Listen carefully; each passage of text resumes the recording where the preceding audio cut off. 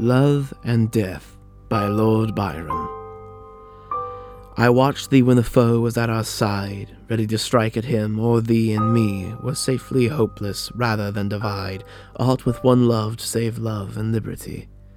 I watched thee on the breakers when the rock received our prow and all was storm and fear, and bade thee cling to me through every shock. This arm would be thy bark, or breast thy bier.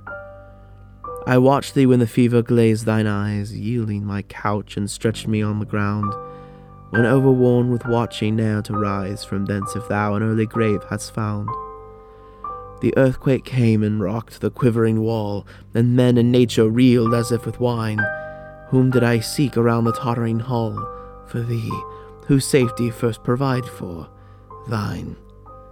And when convulsive throes denied my breath the faintest utterance to my fading thought, to thee in the gasp of death my spirit turned, oh oftener than it ought. Thus much and more, and yet thou lovedst me not, and never wilt. Love dwells not in our will. Nor can I blame thee, though it may be my lot to strongly, wrongly, vainly love thee still.